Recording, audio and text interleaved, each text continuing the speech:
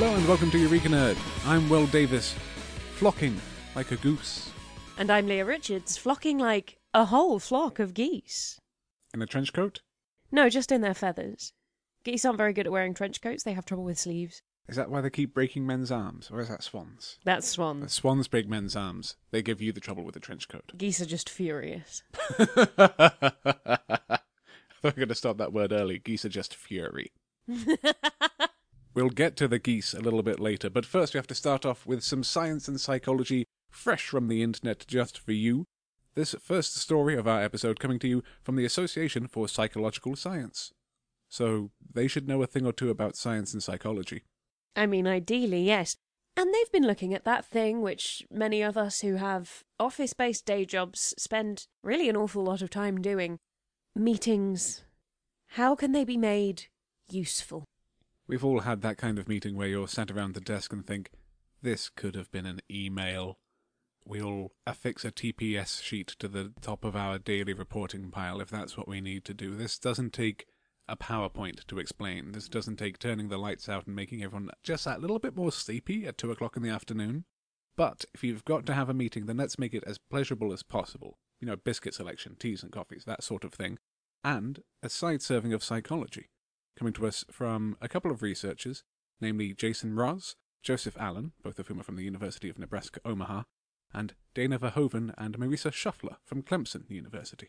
Their report is published in the journal Current Directions in Psychological Science, and opens in the press release with the bold quote of, "Meetings are generally bad, but meeting science shows us there's concrete ways that we can improve them." This is according to Joseph Allen. Leaders can be more organized, start on time, and encourage a safe sharing environment. Attendees can come prepared, be on time, and participate. The team had noted that while there is an awful lot of advice out there for managers and such like on how to have a successful meeting, a lot of it wasn't based in any sort of research whatsoever, and in fact isn't at all backed up by the research that there is. So they've done some research, and they've got some advice for you. They've broken it up into a couple of things you can do before, during, and after the meeting, and this all really does sound like just generally good advice for meetings and for life and for conversations that you might need to have just any time. The first point is, don't have meetings just to share information. Like I say, if it can be an email, make it an email. They should involve problem-solving, decision-making, or substantive discussion.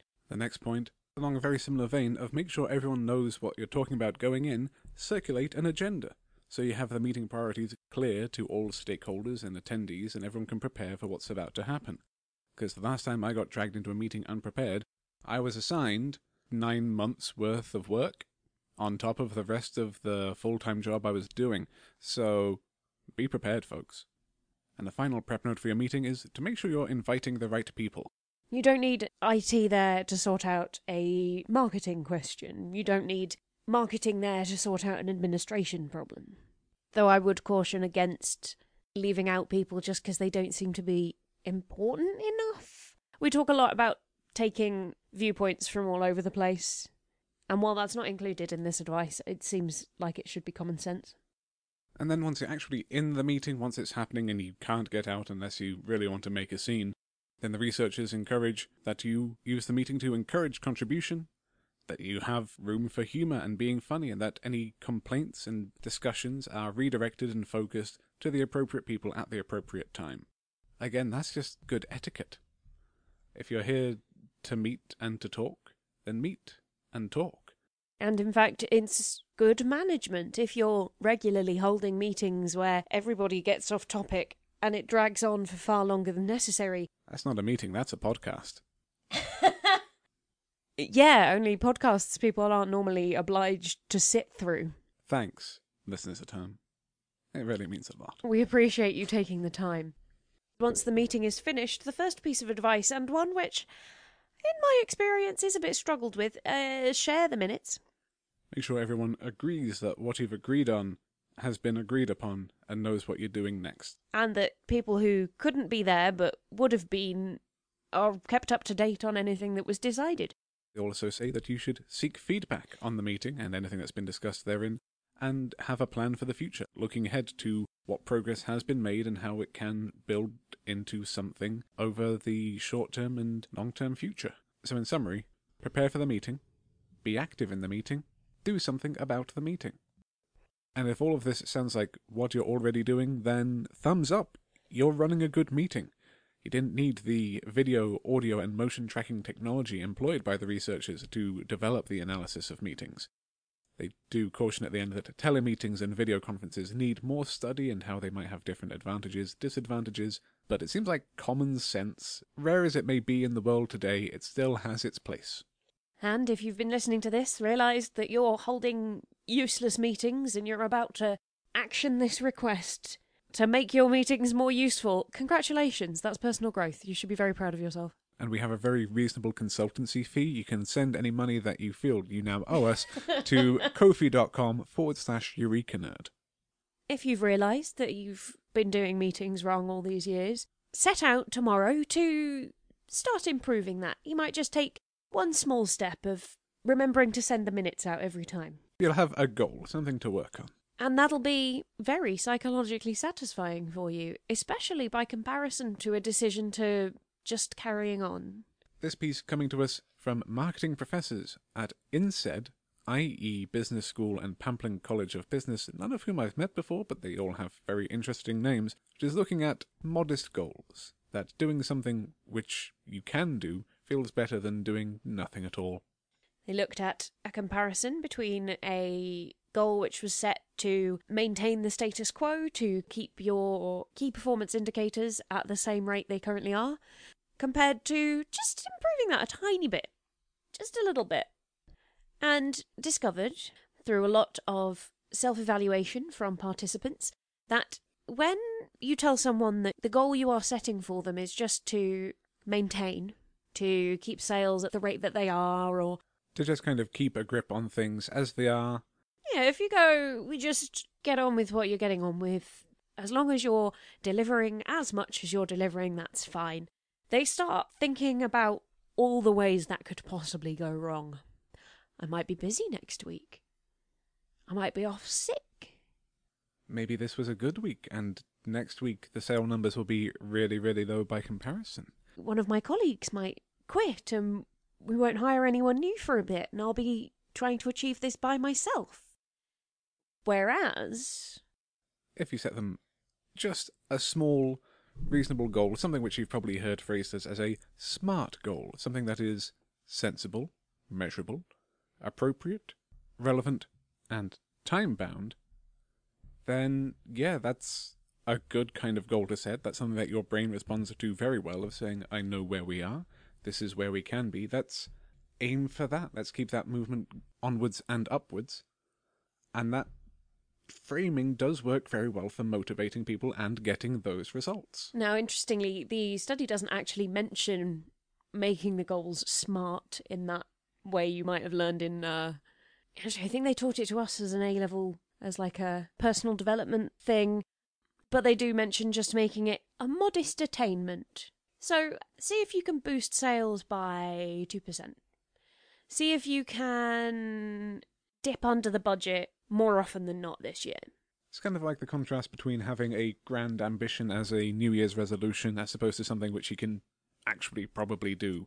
Yeah, instead of setting out to make over your entire life as your New Year's resolution, I'm gonna get fit, lose weight, get a new job, get a new romantic partner, get a new house, move to a new city. Just pick one smaller thing, so... Go to the gym 2 times a week. That would be a lot for me. By the time you're exercising once a week, for a couple of months, you might think, I like this. I'll do it twice a week. Or I'll try a new sport. Or I'll join a bigger gym. I'll lift heavier things. It can build in that positive reinforcement way that the research from all these different institutes seems to suggest. So here's some business advice from us at Eureka Nerd. Know what you're doing going into and out of a meeting. Keep your goals within your grasp. If that's what psychology is, then I picked the wrong job. Actually, I know this is some of what psychology is. I lived with psychology students during my first and second year of university, and one of their entire revision blocks that they were stressing over could be summed up as people who do good things feel good, people who do bad things might feel bad.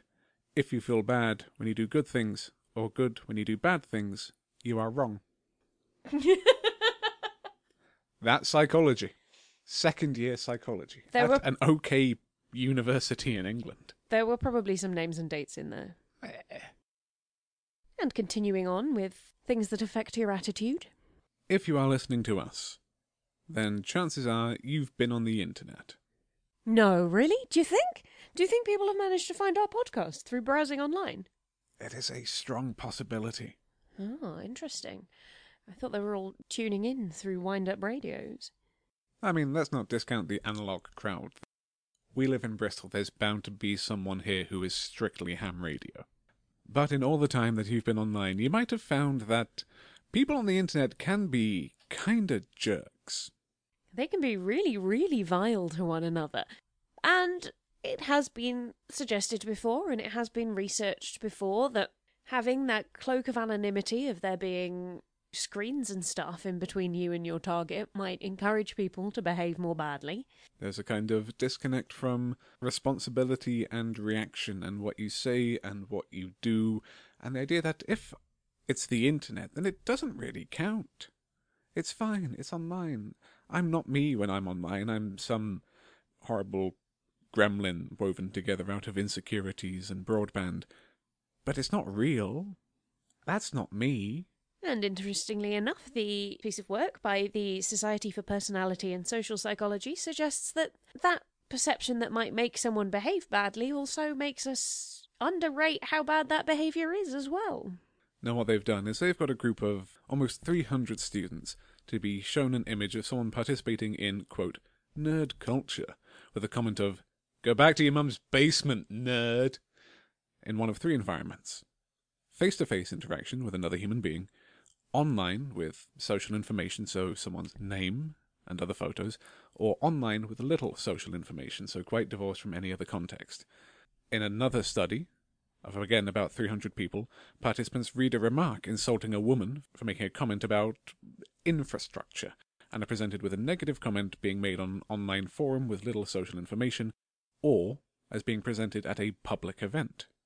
And through these two different studies, people express more concern and reaction to the negative comments when they are presented in the face-to-face human interaction, compared to if they are just comments left online. And when there's more social information about the people involved, that does increase the negative reaction to those sort of inflammatory or insulting comments, but not all the way up to the reaction of when it appears to have been delivered in public. And if you listen to our last episode, we talked about how the idea of living in a city makes people less kind, really, that there's only so much headspace to go around, and if you think I'm never going to see these people again, that, you know, they are just on the very outskirts or the very fringes of what is your life and your lived experience, and there's less empathy towards them. And that seems to extend into the digital space too. Surprising, no one at all. But the authors, Curtis Puryear and Joseph Vandello, do leave this press release on a relatively positive note. It seems that these reactions are, broadly speaking, formed by the online environments we find ourselves in, and therefore we can build online environments where we do actually recognise that these things are very unpleasant and we should be nice to one another. If anyone knows of a place to be on the internet where people are nice and responsible, somewhere where they do something about any Nazis that are using their platform, that would be nice. So rather than leaving all that negativity online, people do have a sense of decency and what is an appropriate comment to make face-to-face. And communication face-to-face does overlap quite a lot with online communication when you can use digital platforms to broadcast your face out into the world. It's a very effective way of spreading message, and people do react a lot more to video than to still images, and to audio than to just words in isolation. We've got really a nice pair of studies here. They are really quite interlinked. The effectiveness of contact with other humans to protect you against potential mental illness, and if you can't necessarily get out of the house, or the people you would like to interact with aren't geographically close to you, what's the most effective way of socialising with them? Well, seeing their face and hearing their voice is probably a good way to go, and video calling platforms such as Skype, other platforms are available, seem effective in helping to combat depression among socially isolated seniors. This first study coming from the Oregon Health and Science University, with research published in the American Journal of Geriatric Psychiatry. And what those researchers have done is compared the effectiveness of a selection of digital communication tools at helping elderly people to stave off depression. They've looked at video chat technology such as you say, Skype or perhaps FaceTime, and instant messaging, email, and social media platforms. And it turns out seeing the face of the person you're interacting with seems to make a big difference. Lead author Alan Teo, who is an associate professor in psychiatry at Oregon Health Science University School of Medicine and researcher at the Portland Healthcare System, doesn't equivocate when he said that video chat came out as the undisputed champion from this set. Older adults who used video chat technology such as Skype had a significantly lower risk of depression. He does say later that he still maintains that face-to-face interaction is probably best of all, but if you're looking at the modern American life, we need to consider that communication technologies such as these ones are available. And when we do consider them and compare them, our findings indicate that you're better off Skyping with your dad in Indiana than sending him just a text message on WhatsApp. And while we're on the subject of how best to interact with human beings to help your brain, it might be that actually interacting with someone in person has a strong correlation with lower rates of psychiatric disorders. This research, led by the same Dr. Alan Teo, is putting the human aspect alongside what's been previously discussed as a social media and online platform, and he says that this is a head-to-head comparison of time spent socializing on Facebook versus face-to-face interaction. It's the time spent in person with friends and family that probably matters most when reducing the symptoms of depression and of post-traumatic stress disorder in veterans. The researchers do make a point of noting that the results can't prove a cause and effect between social contact and better health, and this is a point I'd quite like to stress, since the people they're looking at, many of them are military veterans, so they are looking at incidents of, for example, PTSD among their participants. And one of the things about a lot of PTSD symptoms and depression symptoms is it makes it kind of hard to go out and talk to other people. So suggesting a direct causal link would be probably irresponsible and counterproductive. Going, oh, well, you're ill because you're not getting out enough, when actually they're not getting out enough because they're ill. But having some supportive information that, hey, if we want to help these people with psychological conditions that they are working through, and we should, because that's being a decent human being, then here are some tools which can be effective, which can be useful to fit the patient. You can't just go booting people out of the house and tell them to get down the park. It's good for your health. Go on, really. Go. A final quote from Alan Teo here at the end. I think the excitement in the Veteran Association and other health systems about the opportunities associated with online interventions is great, but at the same time this study is a bit of a reminder that the foundation to good mental health care probably starts with promoting good, old-fashioned social connections. I mean, honestly, we're social animals. It's kind of our thing. Psychology news from Eureka Nerd in brief. How to run a meeting. Don't be a jerk online. And be nice. Meet some nice people, have pleasant conversations, it's good for your health. Skype your nan.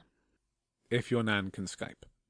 If you do Skype your nan and she's still asking you on how to set the clock on the videotape recorder, then maybe a phone call or... Just go visit. Yeah. You know, whatever fits best. So if you turned up to a conference about fluid dynamics, you'd probably expect to be talking about tar or water or... Maybe even some quantum. I feel like quantum guys would turn up eventually. Probably don't expect to talk about the Tour de France, do you? Is France a liquid? No, but the cyclists might be. I'm not sure how I feel about that phraseology. Oh no, I'm visualising that in my head now, just a bunch of very wibbly men in vests trying to pedal, but their legs don't have enough rigidity and they're just flopping in their seats. Hip, flip, flip, flip. Bradley Wiggins, but runny. Oh, Oh, that face was priceless. That was absolutely spectacular. Jelly Bones Bradley Wiggins. I'm so proud of myself. Just a little yellow pool on the ground with a helmet on. Yep. Anyway, the point is, the Tour de France is relevant to fluid. Is it? Is the relevant. Point? Yeah, the Tour de France is relevant to fluid dynamics because crowd dynamics and swarming behaviours can be relevant to fluid dynamics, and some research has been done about the behaviour of a bicycle race peloton. Ronnie Bradley Wiggins. Sounds like a weird egg dish. We should pitch that to the Crafty Egg, the egg-based restaurant there is not far from our flat. A Ronnie Wiggins. A Ronnie Wiggins, yes. Oh, God. Good morning, I'll have the chai latte and a Ronnie Wiggins. Sorry, can't stay to chat. I've got to hop on my bike. No, to be fair, Ronnie Wiggins sounds like something a bully might do to you in the schoolyard. That or a character from a Jeeves and Wooster novel. Oh, yeah. Good old Ronnie Wiggins. I was at school with him, you know. Pip, pip. Anyway, the peloton. Let's actually talk about the science. Anyway, the peloton. I'm just going to start reading this press release because it's very poetic to begin, really. It's lots of evocative imagery. Whether it's the acrobatics of a flock of starlings or the synchronized swimming of a school of fish, nature is full of examples of large-scale collective behavior. Humans also exhibit this behavior most notably in pelotons, the mass of riders in bicycle races. One of the things that stood out to me about the content of this press release is that the researchers assumed that the peloton behaves in the way it does because of people trying to seek aerodynamic advantages, like a flock of geese flying south form their flying V formation so that they can all use one another's slipstream and they take it in turns going up the front so that no one gets too terribly tired. Turns out they just like to be able to see where everybody else is. Cyclists use their eyes to survey the terrain and figure out if they do need to keep pedalling or stop pedalling, depending on what there is to pedal across. Oh no, if you're cycle racing, you just need to keep pedalling, because if you stop pedalling, you will fall off. You'd think that just asking people how they cycle would be enough, and they do use that. They have asked questions to cyclists, and that has been a tremendous help, so thanks to the sensible science of the American Physical Society. But I think they kind of went a little bit overboard with how they went about measuring the fluidity of a peloton. Can you put a peloton in a jar? Does it assume the shape of the container? It's not quite that sort of fluid. So, in addition to speaking to the cyclists, which you can do, unlike with geese or fish. They emphasise that point, in fact. It's the last words in the press releases. You can talk to cyclists. Just in case you were wondering who you can interact with socially to help your mental health. Talk to a cyclist. Why not? Don't tuck your head in the water and try and chat with the carp. They won't have much to offer you about aerodynamics. Researchers did also use aerial footage to analyse the movement of cyclists during a race. They form waves, you know.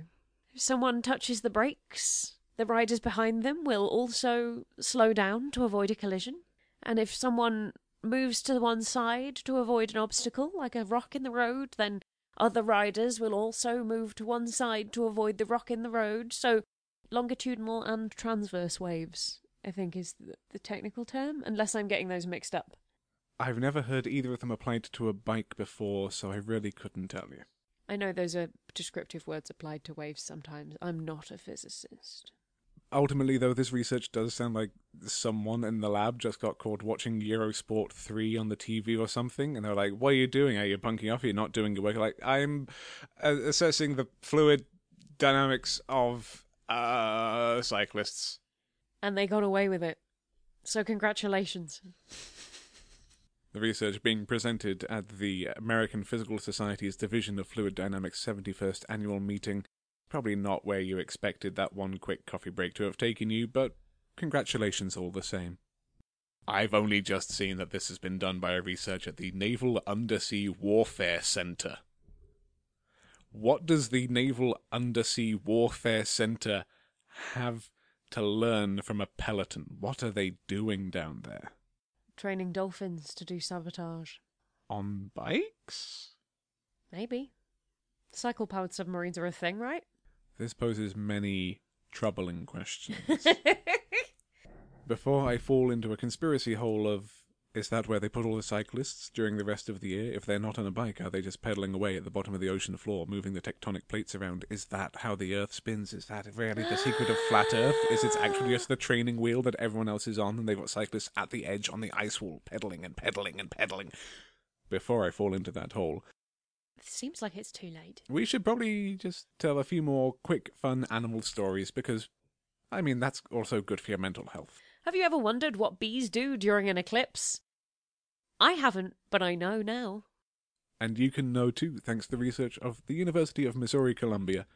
At 16 points along the path of the total solar eclipse on the 21st of August 2017, tiny microphones were placed in order to see if the bees kept buzzing in the dark. The rationale for this, from Candace Gallen, Professor of Biological Science at the MU College of Arts and Sciences, that getting dark in the middle of the day is not something that happens in a bee's normal life. It's a behavioural miscue. Here, darkness is a cue for night that a bee is familiar with, but it's coming at the wrong time of day. Did they even use it as a cue or not, even if it's completely out of context? And what we found is, yes, they do. Previous research conducted on bee behaviour has noted that they commonly fly slower at dusk and return to their colonies at night, and while bees completely stopped buzzing during the totality, they did continue to fly during the partial eclipse periods either side of it. So you've got bees either flying more slowly or making longer flights. The buzzing gets quiet. The bees all go to bed. And a final study, just to round things out. I really don't want to read any more of this than just the title, so we might leave it there. Research from the Zoological Society of London about the DNA lineage of mystery monkeys. Primates of the Caribbean. In case you were wondering, Jamaica used to have some monkeys that were pretty odd. Apparently they're pretty closely related to nearby mainland monkeys. Just did some weird morphological stuff, as things do when they land on an island and don't have many natural predators. If you consider yourself a weird monkey, or maybe you had a nap during the eclipse, then let us know all about it. Send us word of your animalistic behaviour to eurekanerdcast@gmail.com. That's eurekanerdcast@gmail.com. If you'd like to support the show and help us defray the costs of hosting and making this whole mad thing, you can support us on Ko-fi. If you'd like to hire us as business consultants to run your meeting and call your gran, then, we can do some secretarial work. Although we don't really want to talk to your nan if she's racist, just letting people know. Some social media can be good for your health. We've already established that, so drop us a line at Eureka Nerdcast on Twitter or on Facebook /Eureka Nerd. But until next time, that's goodbye from me. And goodbye from me.